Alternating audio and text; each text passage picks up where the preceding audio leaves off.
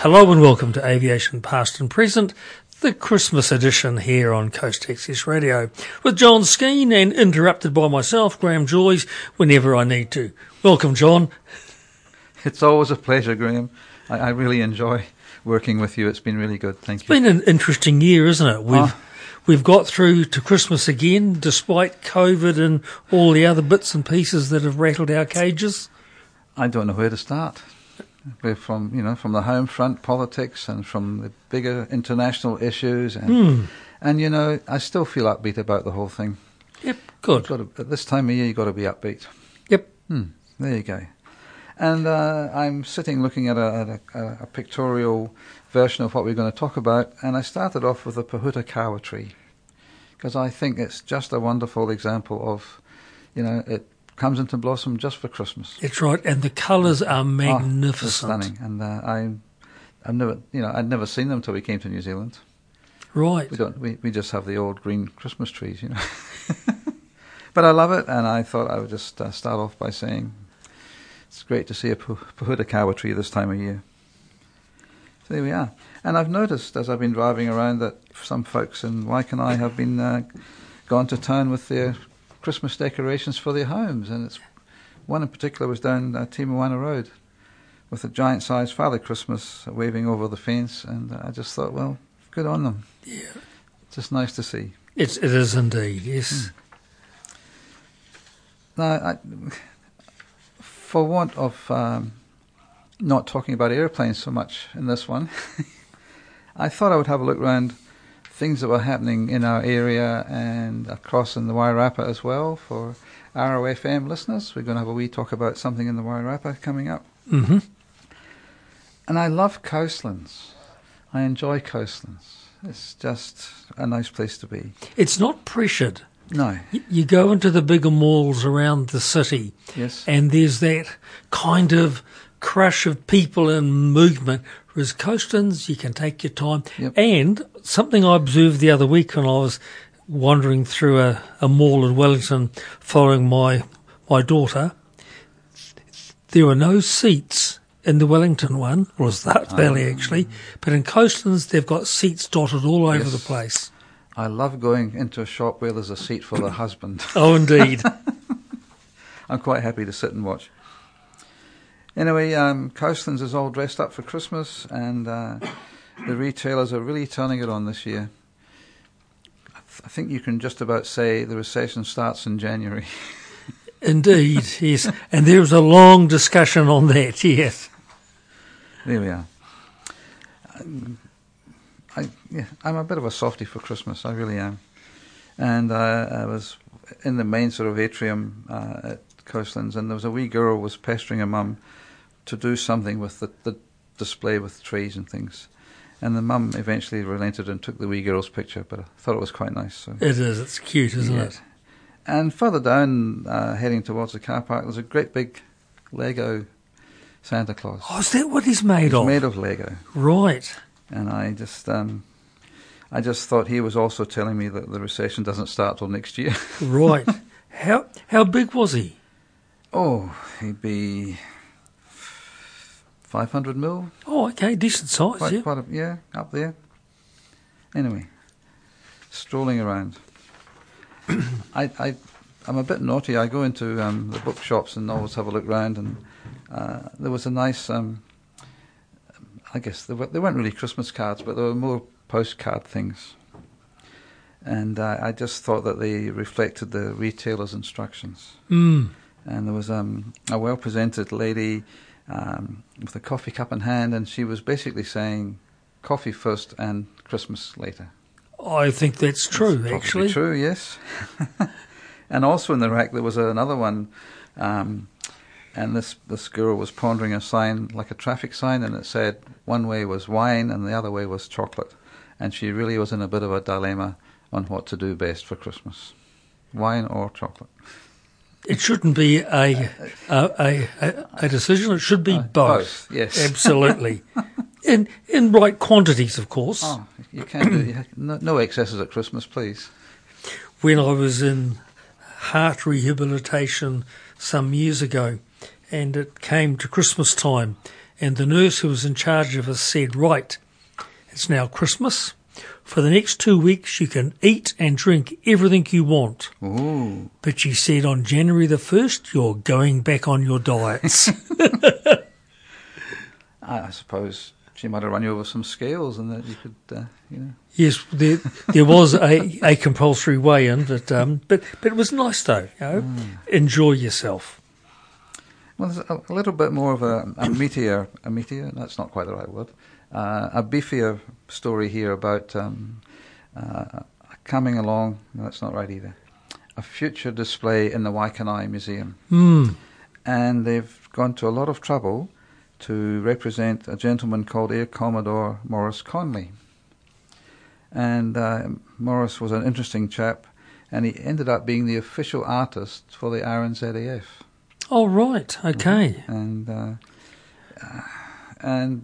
he held that position for 54 years, which is quite an innings as a painter. Yes. So he recorded most of the RNZAF history in paintings, which mostly still exist. Anyway, I went along to the museum and was shown the display, and they're quite proud of it. There's a lot of postage stamp work that he did for various countries around the Pacific, and they're all on display. And he did the reverse design for the $1 and $2 coins.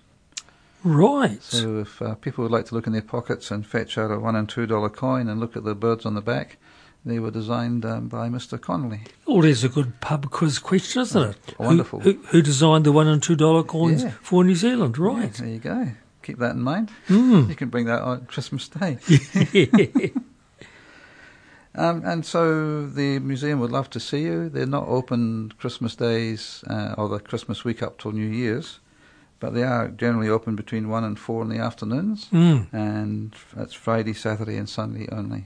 And it is a superb museum. It's lovely. Yeah, it's lovely. There's a bit of something there for everybody. Yep.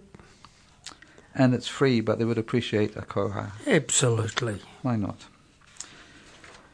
Now, a little bit more of Maurice, because this brings us into the aviation part of it, I think. He trained as a commercial artist in Dunedin, and then he enlisted in the Air Force in 1941, so the war had been underway for a couple of years.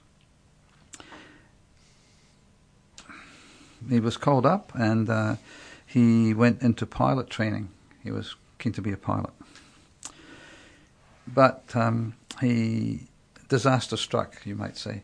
He was training in a Tiger Moth, as they did, and he was doing the training part where you had to dive down from an altitude at the maximum speed of the airplane.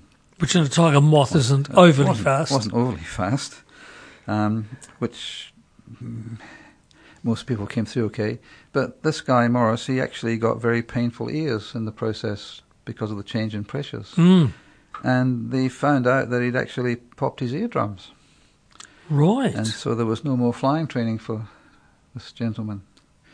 But he was sent back to the base at Levin, which is not too far from here, for convalescence.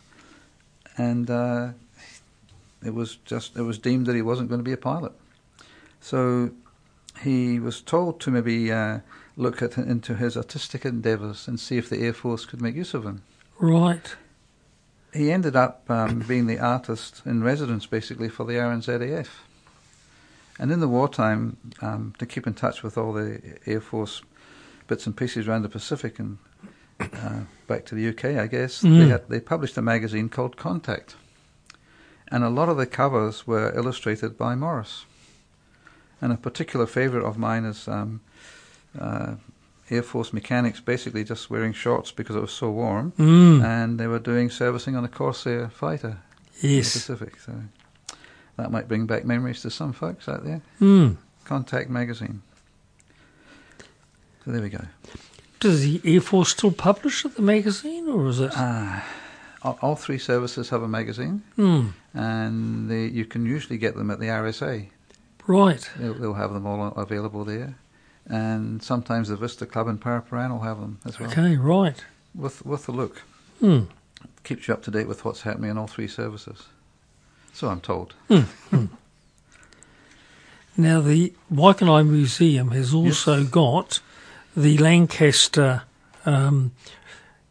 airborne radio equipment display. Yeah, it's a nice wee display. It was put together by a member of the museum, and it's pretty accurate. It's just a section of the whole of the cockpit area, but it has the real radio equipment in it. And that's where this poor guy sat through all the flights to Germany and back, and all the evasive manoeuvres, and meanwhile trying to keep in touch with everybody back at home and all the other airplanes. And fairly crude radio gear for the day.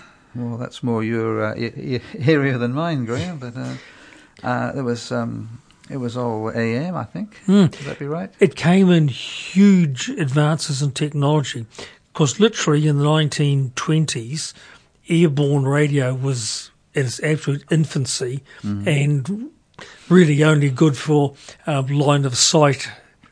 But by the time you get to World War II, you had to be able to communicate from Britain to Germany and back. And so the equipment just, what's the word I want, technically just improved vastly, but it was still really early gear. All those old valves and... yes. Yep. And that's over a 20-year period from so inception to World War II time? I guess so, you're about 20 years, yeah. Goodness. Well, when the first Spitfires flew, they really had quite inadequate radios. The Battle of Britain was hampered by the quality of the radio links. So it shows you how quickly they got the radio gear up to standard. Wow. Because at that time they also had the early radar. Yes, indeed. And they could almost detect the German aircraft taking off in France. And it took a while for the Germans to catch on to the fact that they were being watched. Indeed, yes. Because they wondered why the planes just suddenly appeared at the right height, at the right altitude. What was it called? Home chain, wasn't it? Home chain, yeah. It's one of the sad aspects of war that technology improves vastly. It's very hard to get both sides of your brain around. Exactly. And there's a small adjunct to the display as well, some other bits and pieces of radio equipment. There's some nice, well-made boxes with tuning coils inside them. And then there's a smaller radio shown there, and I believe that was out of a Wellington bomber. Now, Wellington bombers were used by 75 Squadron, RNZAF. They had been bought by the government, and they were due to be based in New Zealand to replace the existing equipment. But by the time the war was underway, it was decided to leave the bombers in the UK and send the crews. Right, much more obvious. Exactly. And I have a good friend called Charlie at the men's shed, and his dad was a 75 Squadron Wellington pilot of some note.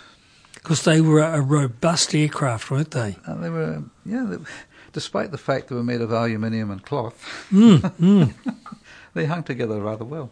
Mr. Barnes-Wallace. So, there's lots of stories about Charlie's dad, but this isn't the time or place. But let's just say he was a robust character to match the robust airframe. Right. So there we go. We might, with permission, dive over to the Wairarapa. Indeed. I have the pleasure of belonging to a group in the Wairarapa called the Wairarapa Flying Tigers. And this particular organisation grew out of an organisation called the Sport and Vintage people in the Wairarapa. So, and they're doing a really good job operating Tiger Moths on a commercial basis, which is a pretty hard thing to do, to be honest. And they operate under a Part 115 CAA rule. Which is about? It's about, it's commercial flying, but in non-commercial aircraft, if you like. Right, vintage aircraft. Sport sort of flying. And their manual is states that they are part of the Warbirds overall Part 115. Oh, okay, role. yep. So they're like an outstation almost. However, they usually have 3 Tiger Moths online, which is a good trick in itself. Are they hard to maintain? Parts, equipment, repairs? All of the above. Yeah. People that know what they're doing with them. So the skills of doping canvas and that are still... I'm lost for words. It's unusual, but those skills aren't taught anymore. And so the people that can, do all this sort of work, they really have to be looked after. Yes, indeed. Otherwise, the whole technology will disappear. So we might be the last repository of these skills. However, there's a really nice cafe there called the Kitty Hawk Cafe, and it's run by a very nice lady called Angela, and it's been the whole cafe part of the building it's in has been tidied up and made into a very aviation-friendly themed area, and the food is lovely, and it's now open on the weekends this time of year. And there was an unexpected side effect of this cafe there. It's been there for a while, but with the increase in private housing around the airfield, it's suddenly turned into the cafe for the local area. Oh, I like it. Isn't that nice? It's lovely. Yes, so that gives a good income to keep... Because it was just focused on the airfield people for quite a long time, and it wasn't a huge community. But the word is spreading. Excellent. And they're really looking forward to having a good season this year. Good. The trick with flying aircraft like Tiger Moths, you need a whole lot of ducks in a row. You need the customer. Yes. You need the airplane. You need it to be serviceable. You need the ground crew. Yes. You need the pilot. And just getting all those things together is quite a trick. And then to get the right weather on the right... And then always the weather. Yeah. Because you're sitting out in the open in a Tiger Moth. I'd love to go for a ride in one day. Me too. I'll get the jacket on and the goggles and the Indeed. And I have lots of lovely memories of my time when I lived in Carterton, and it was quite close to Sport and Vintage then. And I used to go on the working bays and help move the aircraft around and cleaning and, all the small things you used to do. And it was a great leveler because some of the people I was in this association with were actually workmates. And one was my manager. But all that went to one side when we were volunteering there. It was a lovely leveler and people with a common interest. So. And one of the gentlemen shown in the pictures here has actually been a guest on my show. Oh, right. Mr. John Lanham. Yes, I remember John, yes. Yep. Brilliant pilot. Lovely guy. So if someone's just heard what we're chatting about, how do they get hold of and arrange a flight? Is it all done via the website and phone call? And yes, Wairarapa Flying Tigers. I didn't think to put a phone number down, but it's easy to find. I guess if you just go to Google. Just Google them. Yeah, and it's all there. Because it'd be a great Christmas, birthday present sort of thing, wouldn't it? I believe they do that. Yes, yes. So there we are. Now, what else can we talk about for Christmas? Well, you've got a wee bit of Scottish humour. Well, I have, but I might keep that for a bit later. Okay. So, my dear lady and I are busy organising a batch, which has been in her family for quite a while. And we're hoping to have it with an organisation called Batch Care. And it has been a very interesting journey bringing it up to the kind of expected level of, of niceness. And I've been enjoying doing that. And for various reasons, we call it the Blue Diamond Batch. Are those reasons shareable, or are they... Well, the diamond part was I tried to make a nice way of joining pieces of wood together that looked like it wasn't just a butt joint, so I'd made a diamond shape. And we had some spare blue paint. Right, okay. Works for me. Yeah. Works for you. I don't know. What else would you like to talk about? We've got 5 minutes up our sleeve, I think. Well, what are you planning to do next year in terms of your program? Got any guests lined up? Any themes? I've been giving that a lot of thought. I used to write very wordy scripts for the program. And then I found that over time I was sort of getting lost in the words. So the format of my guides, if you like, will be more pictorial. Right. because I'm quite a visual person. Mm. And I can look at a picture and talk about it all day if you want, but I can look at a page of words and struggle. Indeed. So that's one avenue. Fingers crossed later in the year, we're hoping to travel to Europe, because both Alison and I have sons in Europe. Mm. One boy's up in Sweden with a very nice partner called Anna, and my son Mark is in Stuttgart in Germany with my granddaughter Leela and her mum Ellie. And fingers crossed, we're going to go there. We're planning on maybe not flying while we're there, but going by train. Excellent. So we're looking forward to that. Yes. I think we're on the right track. Oh, I do indeed. Because planes are convenient to get big distances and to get you from here to there.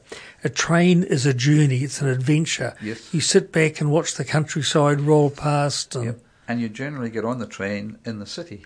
Yes. You don't have to go X number of kilometres out and about to get to the airport. Well, I guess in places like Europe where it's quite crowded, train between cities might be equally as fast as flying. Oh. By the time you get to the airport, book your bags, wait in the queue, etc. There is a rule of thumb from my airline days. Trains are quicker under 1,000 k. Right. So you can think about that one. Over 1,000 k, it's best to go by plane. Mm. Or especially for a bunch of reasons. Yes. Sometimes because there's a big puddle of water in front of you. Often. Now, my son in Germany tells me that I can get on a train, and I think there's 3 levels of train in Germany, the different colours. And I believe I have to get on the white train. And it will take us to the station in Gothenburg, Sweden, where Brendan lives. Because it goes all the way up through Germany, up through Denmark, across a great big bridge into Sweden. And so we're kind of looking forward to that. Good. Even if we take stop-offs on the way, just hop off the train. And take lots of photos, so when you come back, we can talk about them. I'm a very visual person. So that's in the future. Good. I've already... I publish a newsletter once a month, and I've already got the titles organised for next year, from January through to December. So I'm keeping that under my hat, really. But I'm trying to look at more local history. Yes. And I'm looking at interesting people's stories to do with aviation. So that's the kind of themes I'm looking at. Good. Seeing as you asked. Yes. So if someone is sitting out there listening and they have got an interesting aviation story, if they get hold of you here via Coast Access Radio, wonderful, you can have a chat to them. I certainly could. They might even end up being a guest. Indeed. Now, I know this started to happen, but I don't know whether it was completed because it's been away for a while. Did you ever get a chance to talk to the guy Fox from Manukau about building propellers? I have been to see Mr. Fox. Yes. And I believe his daughter does the radio, the traffic show here. She does, yes. So, and he's due a visit. Good.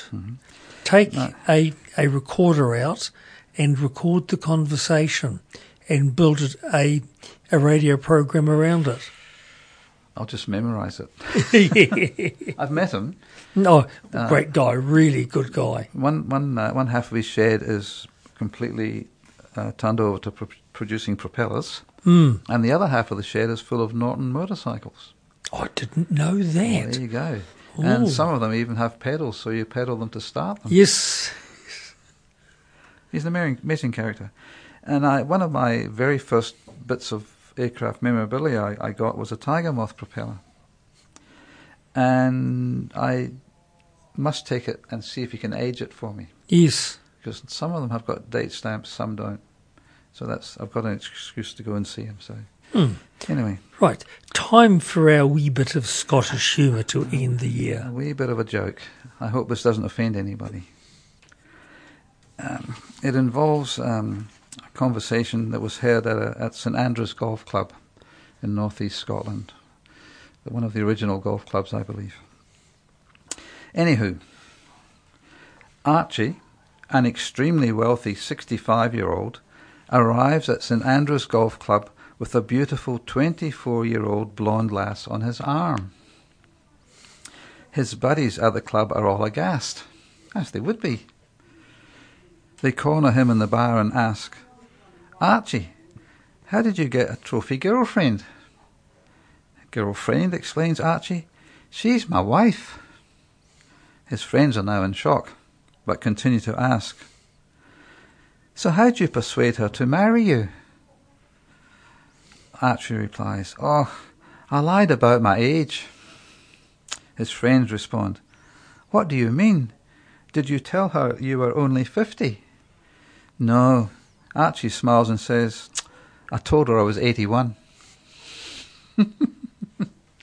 I rest my case. And on that happy note, we come to the end of Aviation Past and Present for this year.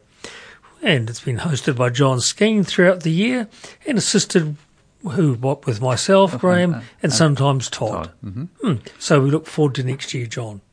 So I'd just like to wish everybody all the best for Christmas and a Happy New Year 2023.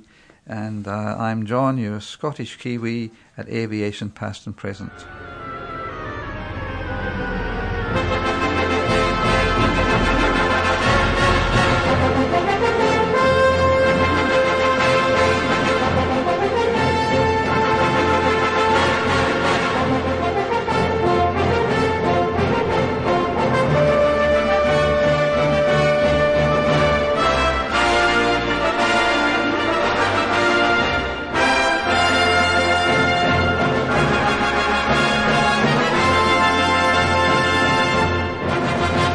This program is made with assistance from New Zealand On Air for radio broadcast and through the accessmedia.nz website. Thank you, New Zealand On Air.